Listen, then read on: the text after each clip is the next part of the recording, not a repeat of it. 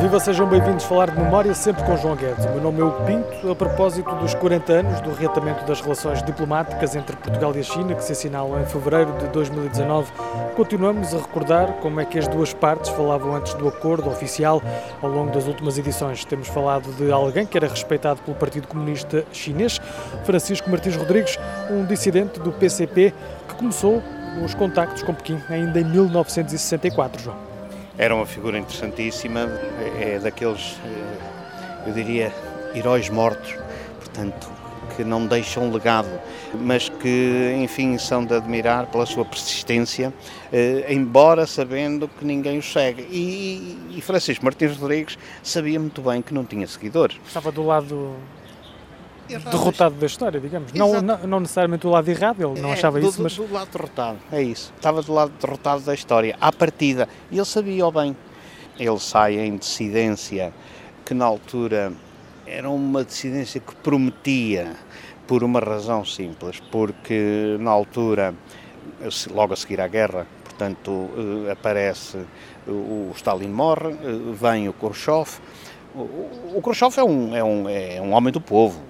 É um tipo mal educado, lembrar que na ONU ele, para protestar, tirou o sapato e bateu com o sapato na bancada, na Assembleia Geral da ONU, e aquilo foi uma escandaleira mundial. Portanto, ele era um homem assim, era um russo, e de maneira que fez a desestalinização com o célebre discurso secreto ao Comitê Central do Partido Comunista, e que originou o que viria a ser chamado o revisionismo soviético.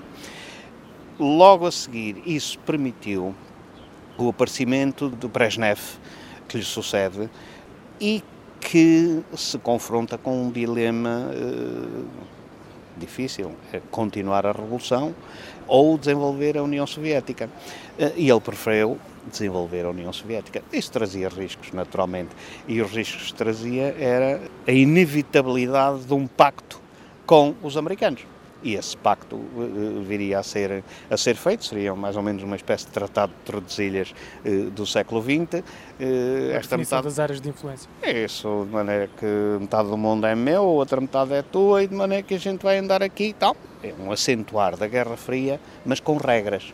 Perante isso, havia uma condenação implícita, enfim, à acomodação dos partidos comunistas de todo o mundo. No Ocidente, em particular os do Ocidente. Dos do Ocidente. No caso do Partido Comunista Português. E em Portugal e Espanha, o caso era mais grave ainda por uma razão. Porque eram duas ditaduras, eram as únicas ditaduras que existiam na Europa. E, portanto, era preciso deitar abaixo essa ditadura. Deitar abaixo essa ditadura só com uma revolução. Não havia outra hipótese, só com a luta.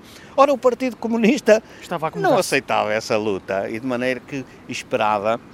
Aliás, eu lembro bem, e as críticas eram nesse sentido, portanto, o Partido Comunista era um bocadinho como os sebastianistas, estava à espera de uma manhã de nevoeiro, o povo português levantar-se em massa contra o Salazar e derrubava a ditadura. Pronto, isso seria impossível, como se viu, e quem acabou por derrubar a ditadura foi o principal esteio da ditadura, que foram os militares, em 25 de Abril, cansados de uma guerra colonial sem sentido. E Martins Rodrigues defendia uma ação mais afirmativa, nomeadamente a luta armada?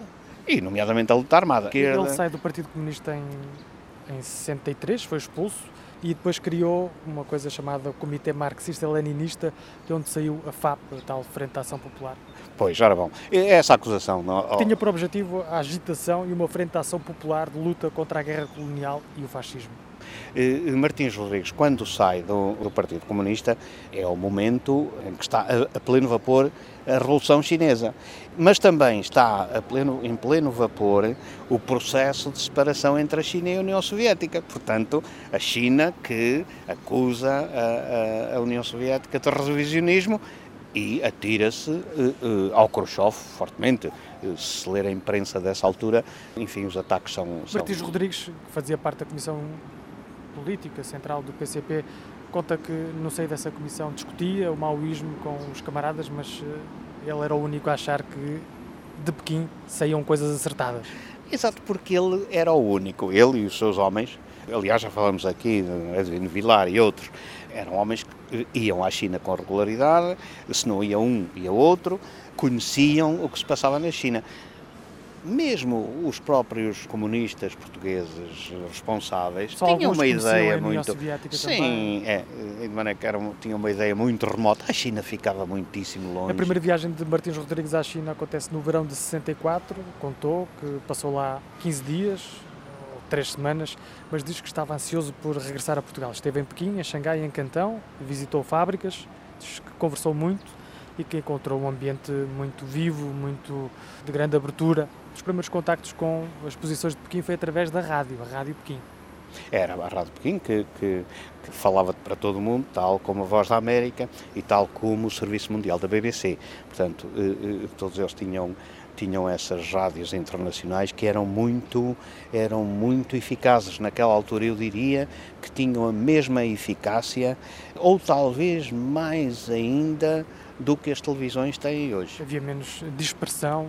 Era, e portanto quem ouvia era porque queria ouvir, enquanto que hoje a televisão nos aparece em casa sem nós pedirmos. A rádio não, quem ligava para a Rádio Pequim era alguém que queria ouvir o que é que Pequim tinha a dizer sobre isto ou sobre aquilo. E Martins Rodrigues ficou fascinado com o que Pequim tinha a dizer e a mostrar aquilo que viu na China, nomeadamente, como ele descreve, via na China uma confiança e que o poder não estava isolado da massa popular.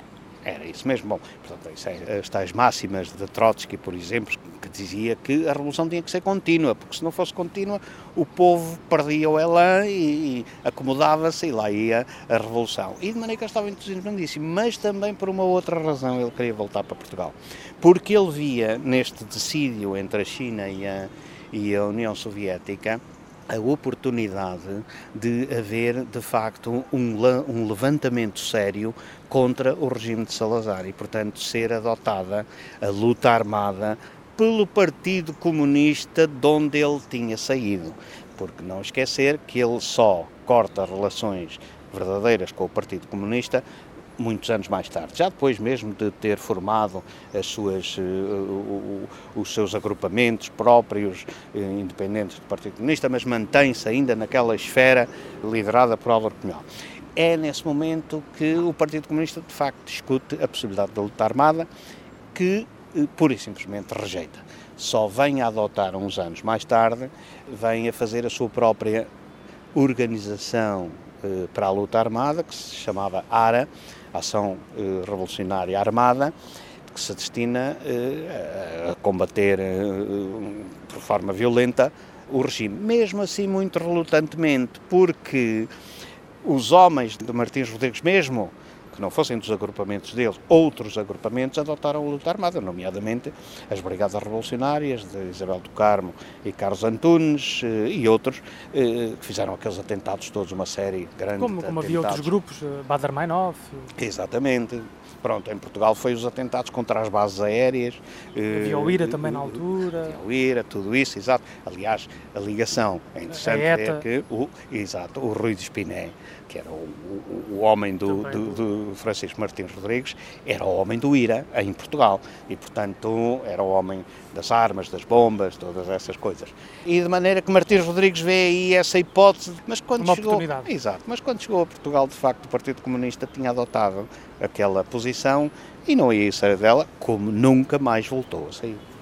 Francisco Martins Rodrigues morreu em 2008, tinha 81 anos, como já dissemos, fez parte da Comissão Executiva do PCP entre 61 e 63, ano em que abandonou o partido, participando na criação do Comitê Marxista-Leninista e também da Frente Ação Popular. Após o 25 de Abril, contribuiu para a fundação da União Democrática Popular, a UDP, e posteriormente também do Partido Comunista Reconstruído. Esteve preso cerca de 12 anos, foi apanhado por 5 vezes pela PI, da Polícia Política da ditadura portuguesa.